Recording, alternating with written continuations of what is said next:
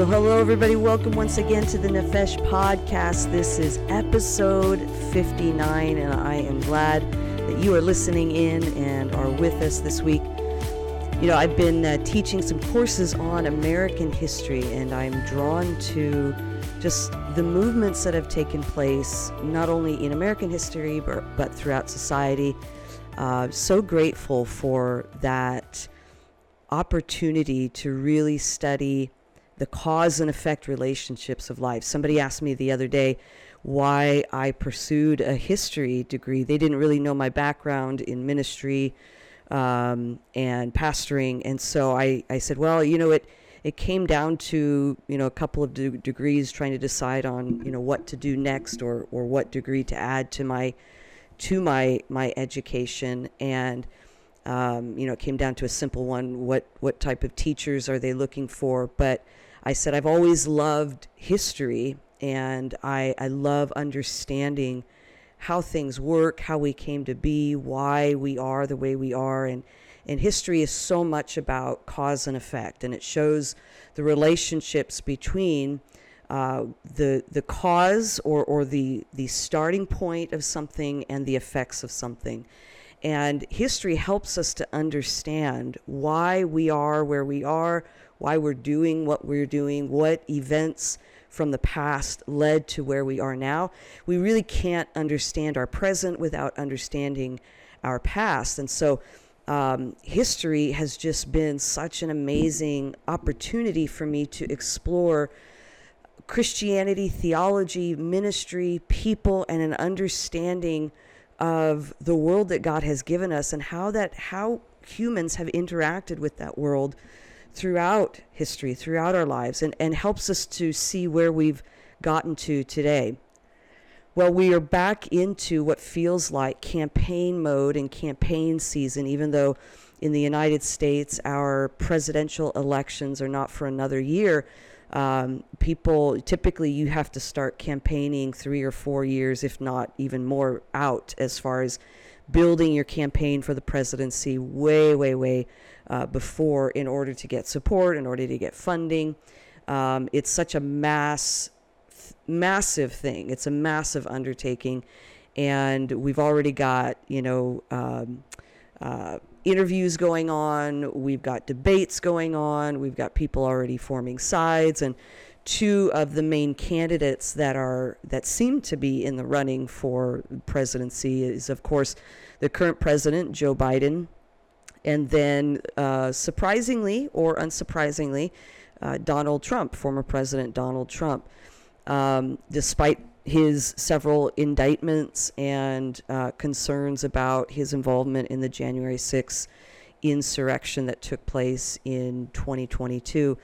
And so there's already, you know, a lot of just, I'm hearing a lot of, you know, news and other things about this election. And if you are in the United States and if you pay attention to these types of things, it may give you a little anxiety, whichever way you're leaning, whichever party you're voting for. I know it certainly does for me, despite my disillusionment with politics and just how difficult it has been, and the various choices that voters have made. It really does, I think, cause some concern, and probably rightly so, just in general. Again, whichever side you're for and voting for. But I want to zero in this episode, talking about the idea of populism and Donald Trump, and that how it impacts, or how we understand its impact on our spiritual formation and our soul. And understanding that word populism may not be understood unless you're really involved in politics. I know I didn't understand it, and I didn't really use it. I sometimes use words that I don't really know the meaning, but I just assume that I've understood the meaning of the word. But I definitely haven't used this word, populism, before, because it just wasn't on my radar. But as I've begun to really research it and see its use, it is something that goes back. In fact, an author for San Francisco State University, Charles Postel, describes the early, what would have been the original American populism, or the People's Party, way back in 1876. And it was around from about 1876 to 1896. That was a really big movement and time. And if you know anything about U.S. history, that's about 11 years after the Civil War. The Civil War was a huge undertaking in the United States for 5 years. For 4 years, America was at war with itself, and it was a huge undertaking. In fact, there were 620,000 recorded deaths in that war, and it was the most that America had or would ever see, and which would include all of the wars prior to that, and then all of the wars after that, or at least up through World War II, which was surprising to me when I learned that. I thought a lot more Americans had been killed in World War I and World War II, but there were more people, more men, and some women killed in the Civil War than there were in all the previous wars for America before and up through, I believe, at least World War II. I don't know that includes Korea or Vietnam, but that's a lot of lives lost. And the Civil War was such a dark period. And then after that, you've got what are known as the Reconstruction years. And Reconstruction was all about rebuilding the South because it had been so decimated as a result of the war. But it was also an opportunity to figure out what they were going to do with all of these almost 4 million former slaves who were now free based upon the 13th Amendment and emancipation, which was just again allowing the abolishment of slavery. And it was a difficult period, and you have a lot of hostilities there. You still really do have racism in the South, and an unwillingness to incorporate former slaves into society, in an unwillingness to give them land, to give them jobs, to give them opportunities. The whole plantation system was demolished.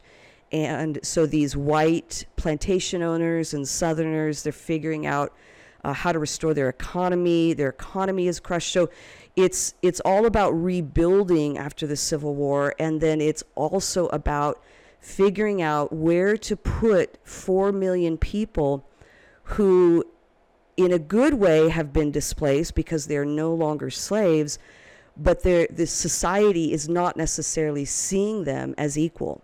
In fact, racism was both a northern and southern issue. The South was built off of racism, off of free labor.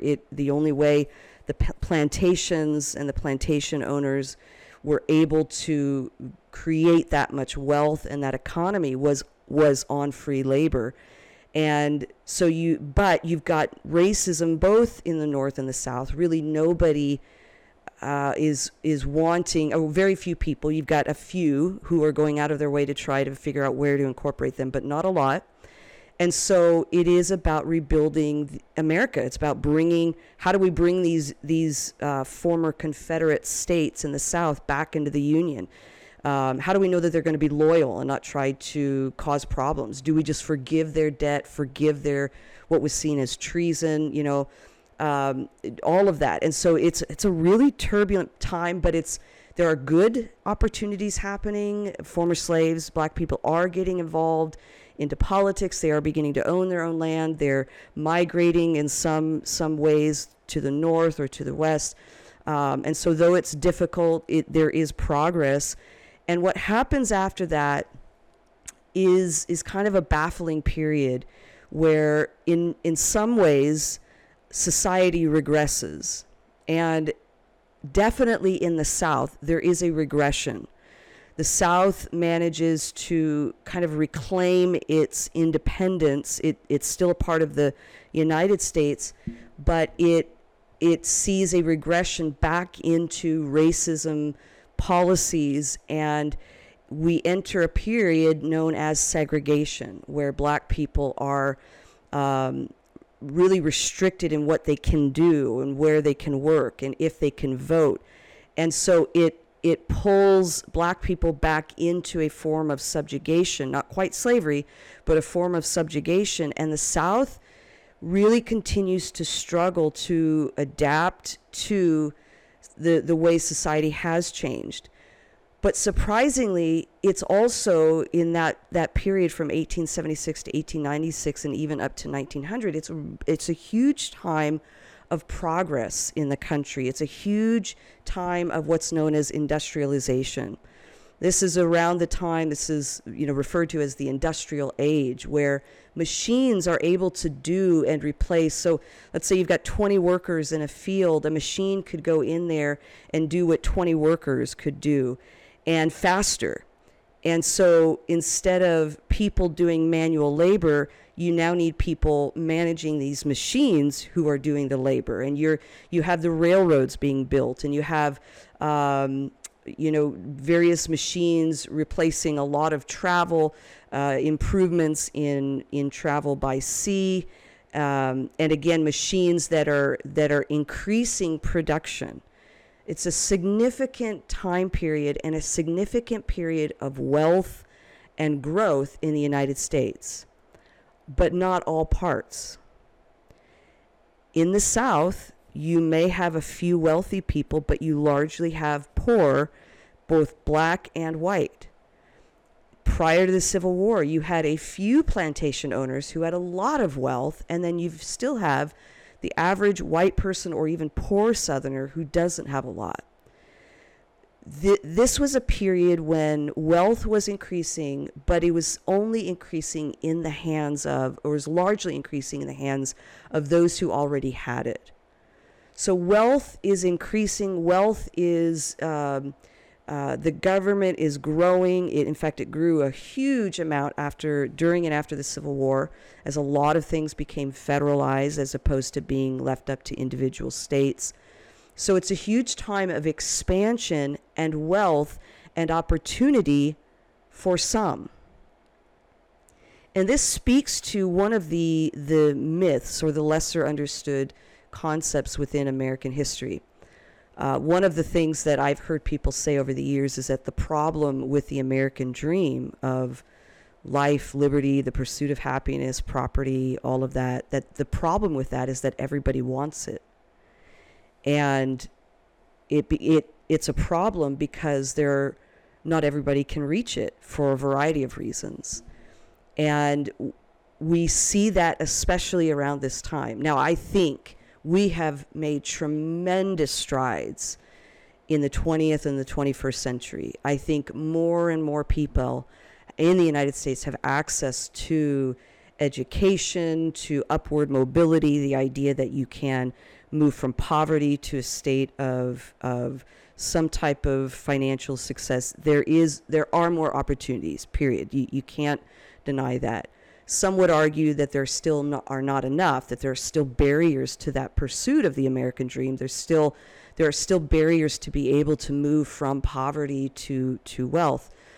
But there were many, many barriers that are undeniable back in the 1800s. It was, you're just developing public schools and public education. So if you weren't wealthy, you didn't have access to education. And one of the things that comes out of this, which is really cool, is that former slaves during Reconstruction, they really begin, they get on it. They get after it. They start building schools for themselves. They start building economic opportunities and businesses, and they really reflect their own agency, their own free will, and they start movements. And public education, one of the factors that really promotes public education for all is what former slaves, black people, are doing in the South for themselves to be able to create upward mobility, education, and understanding and learning. They've not been able to barely to read or write. They've not had any education, very little, unless unless somehow they had access to it or small groups were teaching each other. But their commitment to education and their commitment to being able to, now that they were free, pursue a free life, they really start a movement there. So prior to this time, you don't have public education. You just begin to see public education come on the scenes and people be able to go to school. But you also have the barriers of, this was a time when, because there is such a demand for workers in the industrial fields, and because so many people are still very, very poor or living in poverty, you have not just the men who are working in machines and industry, you have women and you have children.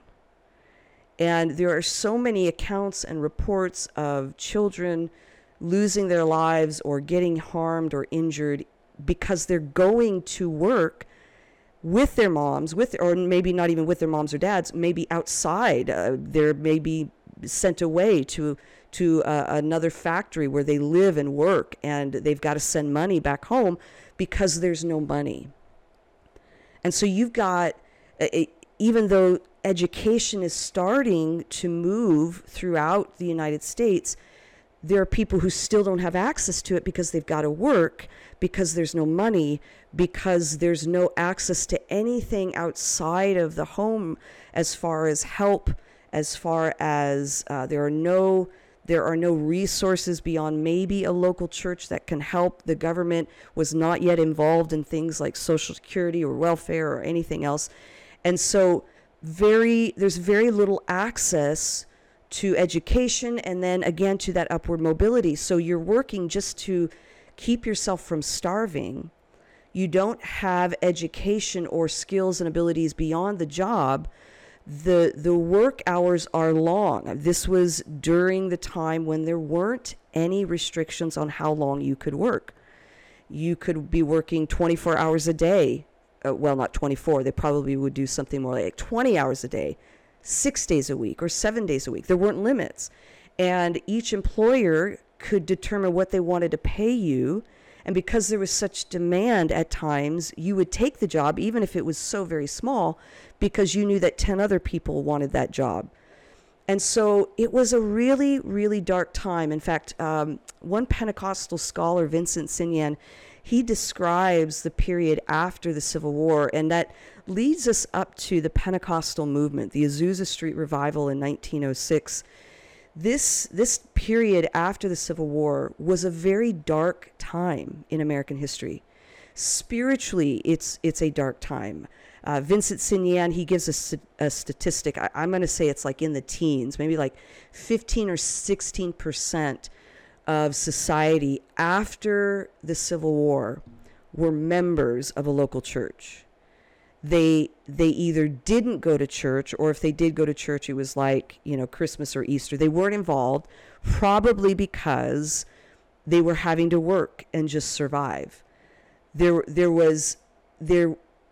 again, especially church historians or Pentecostal scholars would describe that time as a very dark, spiritually time, depressing time in American society. And we can see that in, again, post-Civil War, post-Reconstruction, and especially as society in the South regresses and pushes former slaves and black people back down into some type of subjugation, that there is, whether intentionally or unintentionally, a desire to keep people down. I really think of it as, I do think there were intentional movements towards that. There's no doubt that racism was still prevalent. There's no doubt that there were movements to keep, for example, black people still subjugated. That's unquestionable at this point. But I also think that America was moving so fast. 1876 is just about 100 years after the country declared independence, or the colonies declared independence, and started this, what early founding fathers have described, this great experiment, this democratic republic. And it's still new. And they've just gone through a civil war, and they've just 100 years ago declared independence. They're still figuring stuff out. And they're going through an internal struggle with whether or not slaves are actually people, and whether or not it's moral it was legal, whether or not it was moral to subjugate them. And so you've got, I think America was just moving so fast. The train was figuratively moving so fast, you couldn't hardly keep up. And if you weren't on the train when it was moving, you had a hard time getting on the train and keeping up with it. America, and still today, is just, it's like a juggernaut.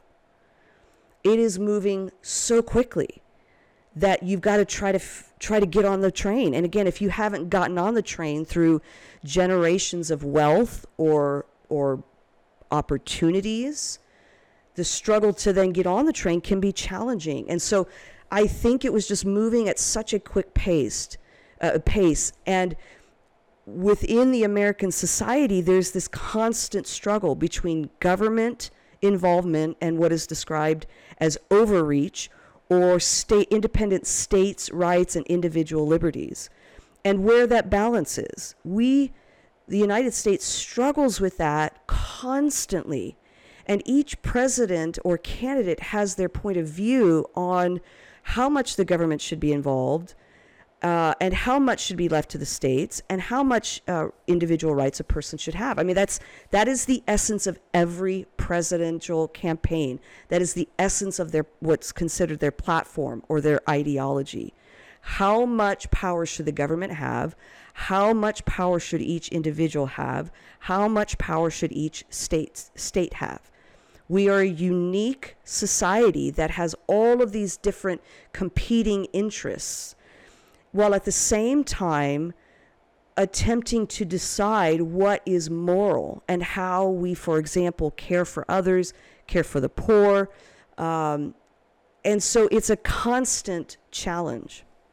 Well, because of all of these challenges, and because of really the challenges in the labor, just in the labor force, the workforce, as people are trying to work to feed themselves and their family, but they're trying not to get injured or die. They're trying to survive.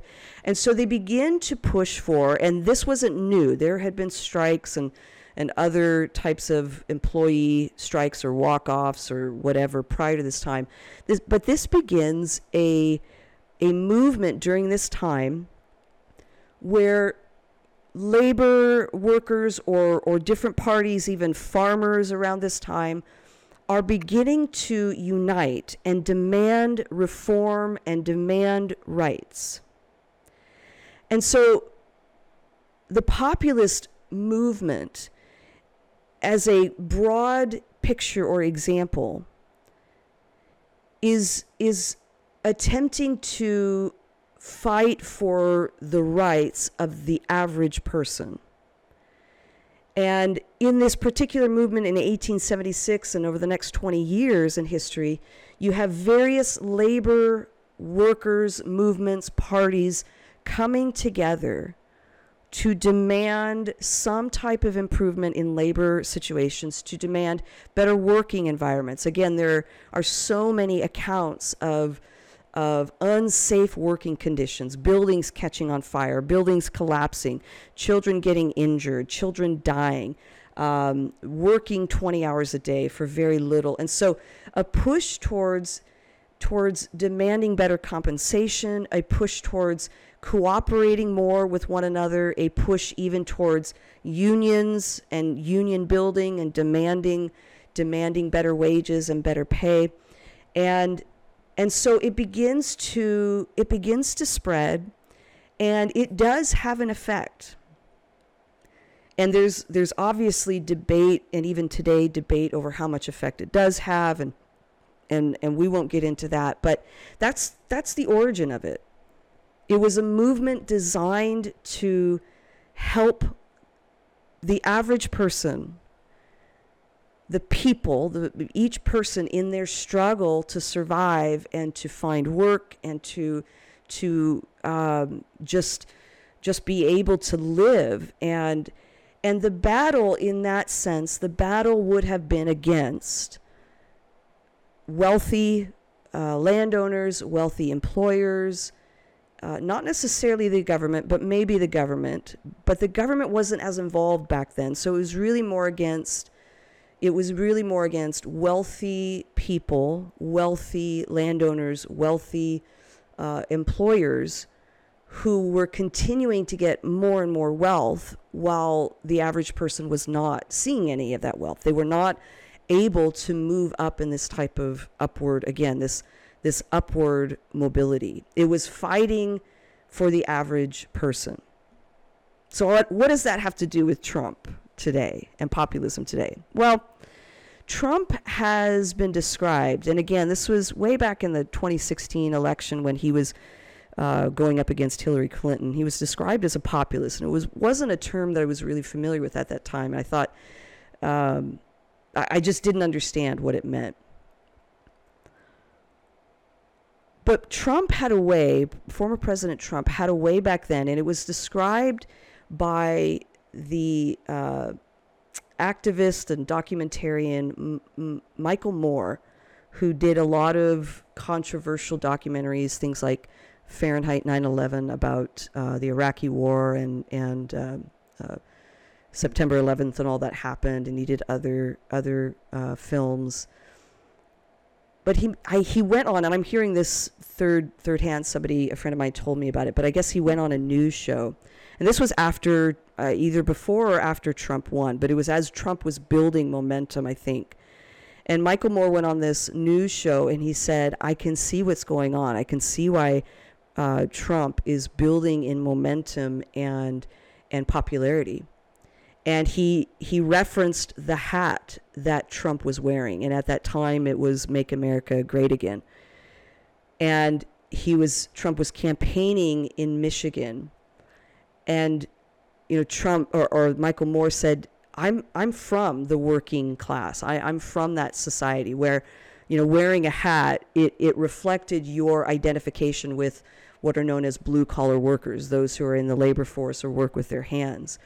Everybody wears hats, where he was from, Michael Moore, in that type of town. I can't remember if he's from Michigan, but in that type of area or that type of town, you identified with the working class. You're identified with the average person, with labor or with blue collar workers, and signified by this hat, or by wearing hats about whatever it might be. But you're casual. You're the worker who works with his hands or her hands, and you wear hats and jeans and boots and whatever it is, and that's the reflection of your class, I guess, in society. And so Michael Moore was saying that when Donald Trump started putting on that hat, and when he started using language that was appealing to the average person. And again, I can't remember if this is before or after the election, but Michael Moore said it's like he got it. He understood that either Trump would win or why Trump had won.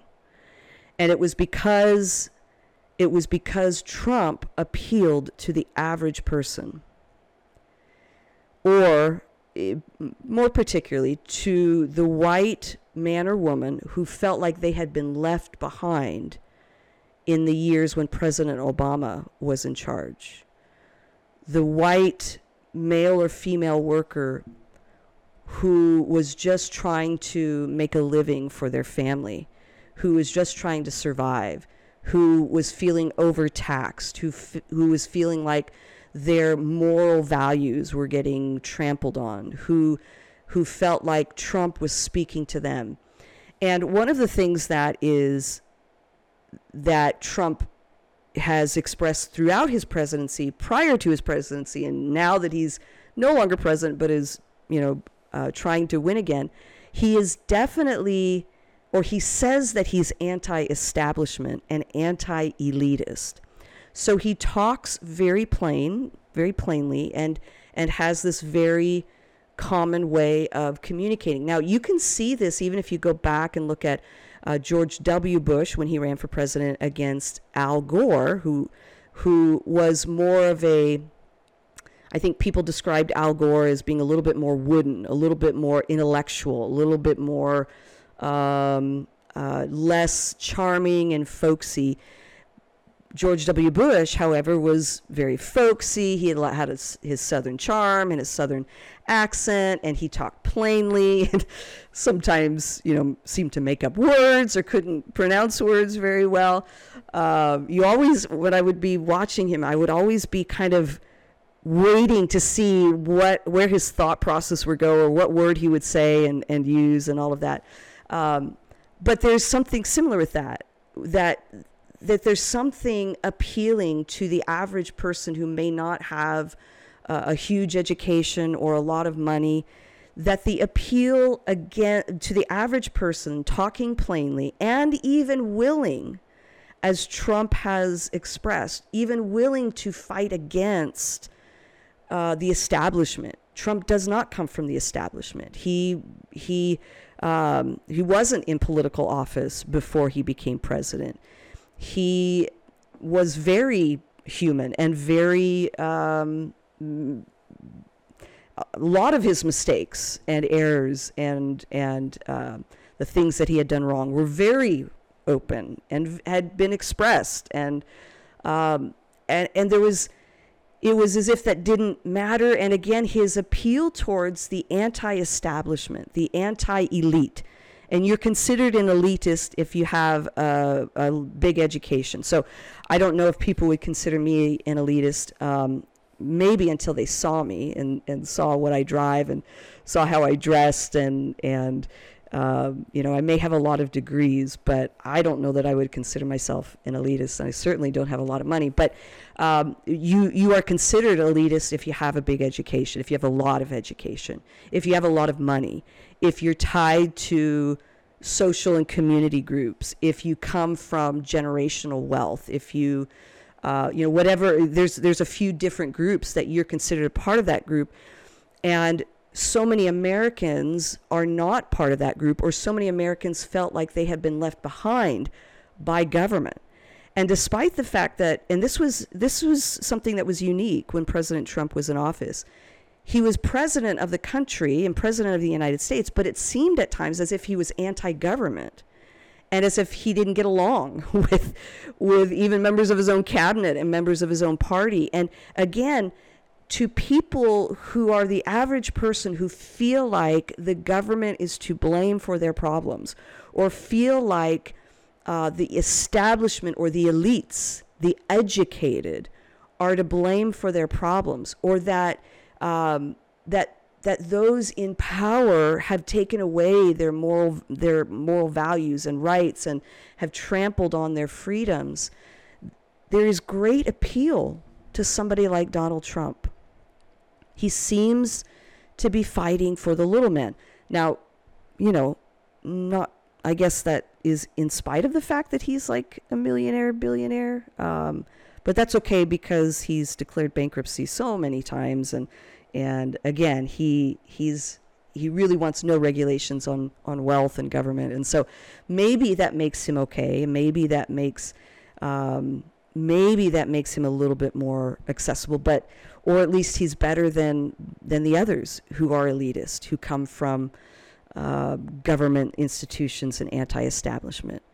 Trump, then and now, to some people, seems to be speaking up for them as individuals, as people who feel like they have been left behind.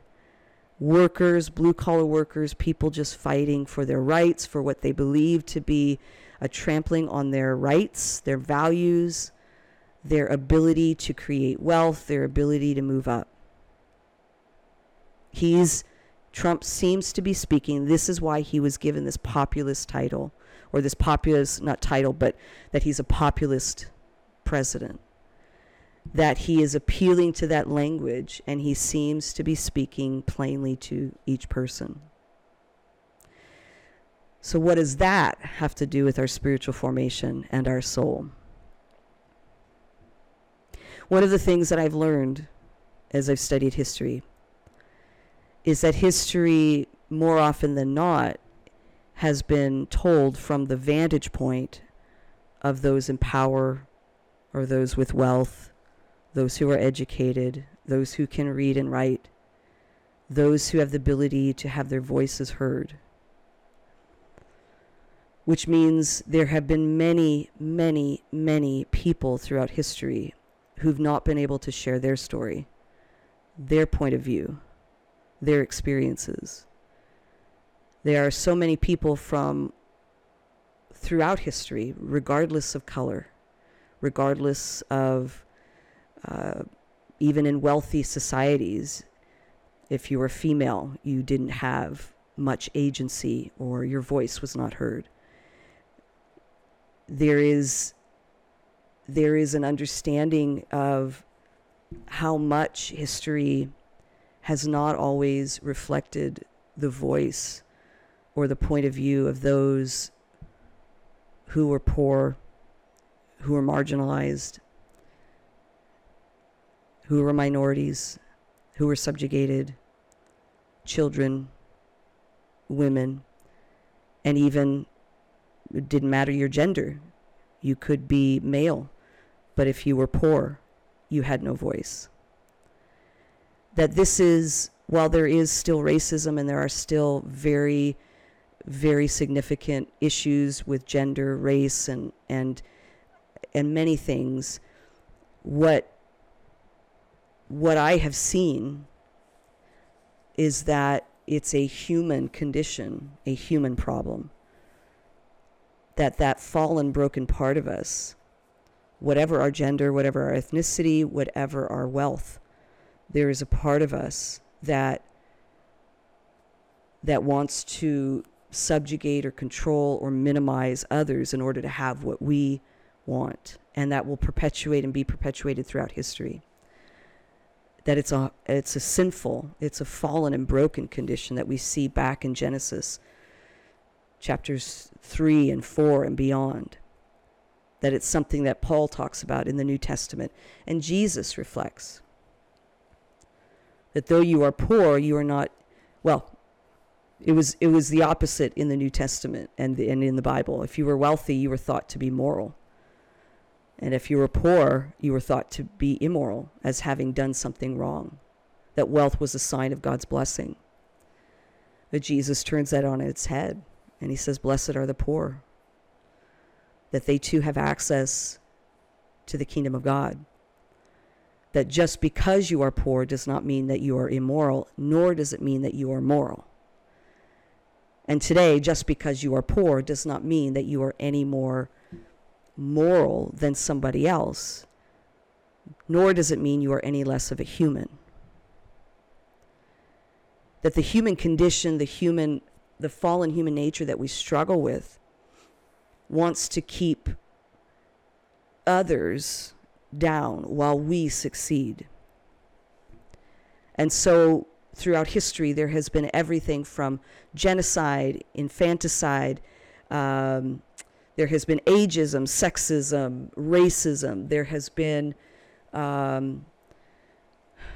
euthanasia. There has been everything on all different classes of people from all different situations.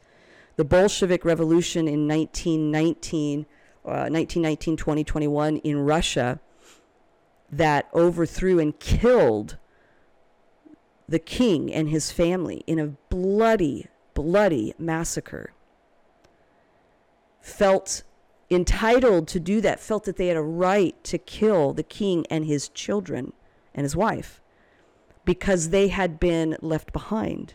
And they were indeed starving. People in 18th or 19th century Russia and 20th century Russia early on, they were struggling. But in that struggle, in order to show that they were no longer going to be beaten down by the proletariat, or rather by the bourgeoisie, by those who had power, by the elitists, by the wealthy, that they were going to kill them, and they did. That it doesn't matter your wealth or your gender or your ethnicity as far as your broken and fallen humanity. That none of those things determine either your value or your character and morality. That all of us are in need of a savior and redemption and restoration and healing. All of us, whatever our class situation, are in need of transformation.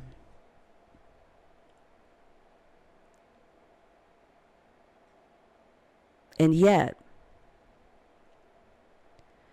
Jesus, when he came, he spoke to, he healed, he delivered, he called, he transformed the poor,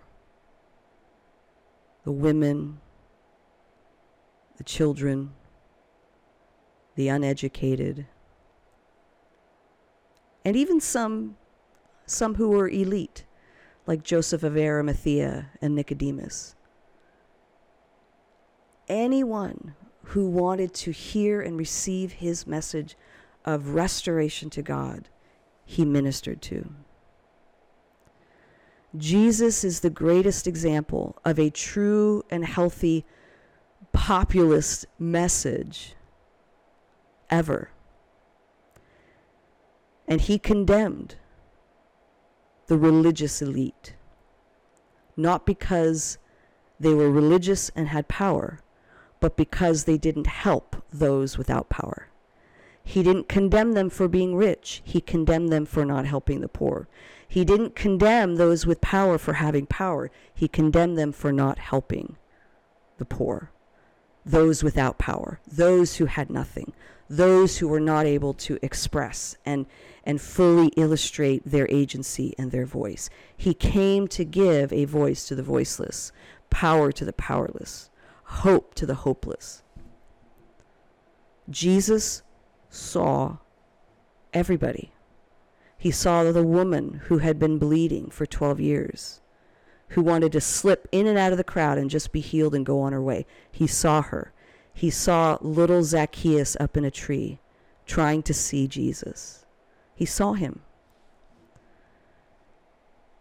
The gospel within Christianity is for everybody. It is for the poor, the lowly, the hurt, the broken. And Jesus in the New Testament is the best example of speaking to those average people whom society had left behind. The religious leaders had left behind the poor, the hurting, the widows, the orphans. Society had left behind the marginalized, the wounded, those with illnesses and diseases.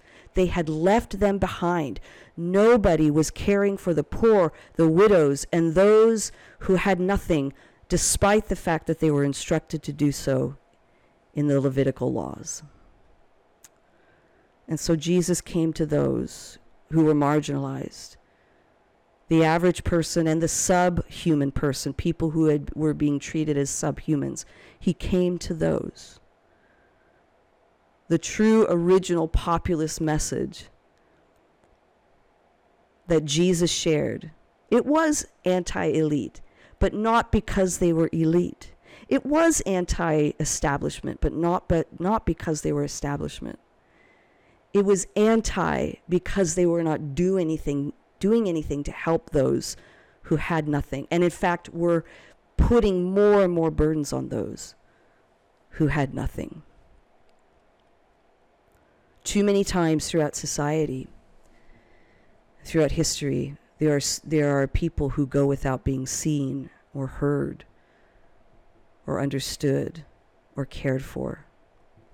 There are still too many people in our society who are broken, who are left behind, who need help, who need to be seen and heard and understood. And that is the message of the gospel, that all people are restored to redemption in God, to redemption with God.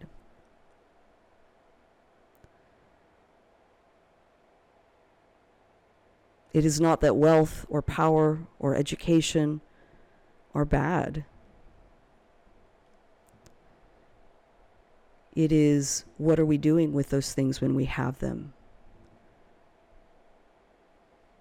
How are we ensuring that we are caring for the people around us and loving our neighbor as ourselves?